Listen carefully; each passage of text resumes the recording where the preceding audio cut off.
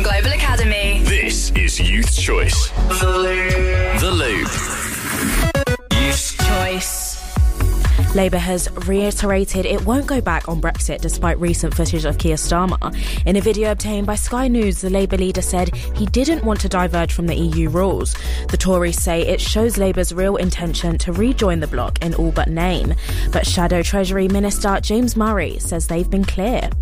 We don't want to be in the single market. We don't want to be in a customs union. We don't want to bring back freedom of movement. But we do want a better trading relationship. We want a better trade and investment relationship between the UK and the EU. And I think what's really clear is that the Tories have no plan to make Brexit work.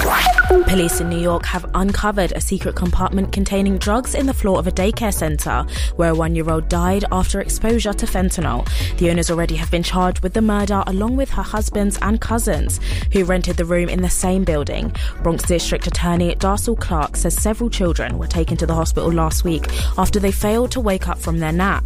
Prosecutors claim the phone logs show the owners called her husbands before paramedics and removed the bags from the basements after the crews arrived. We have evidence to show that it was more than just a daycare center. It's clear that there was a drug operation that was happening there. And finally, an 8-year-old girl has become the first person in the UK to have a kidney transplant and not need to take drugs for the rest of her life.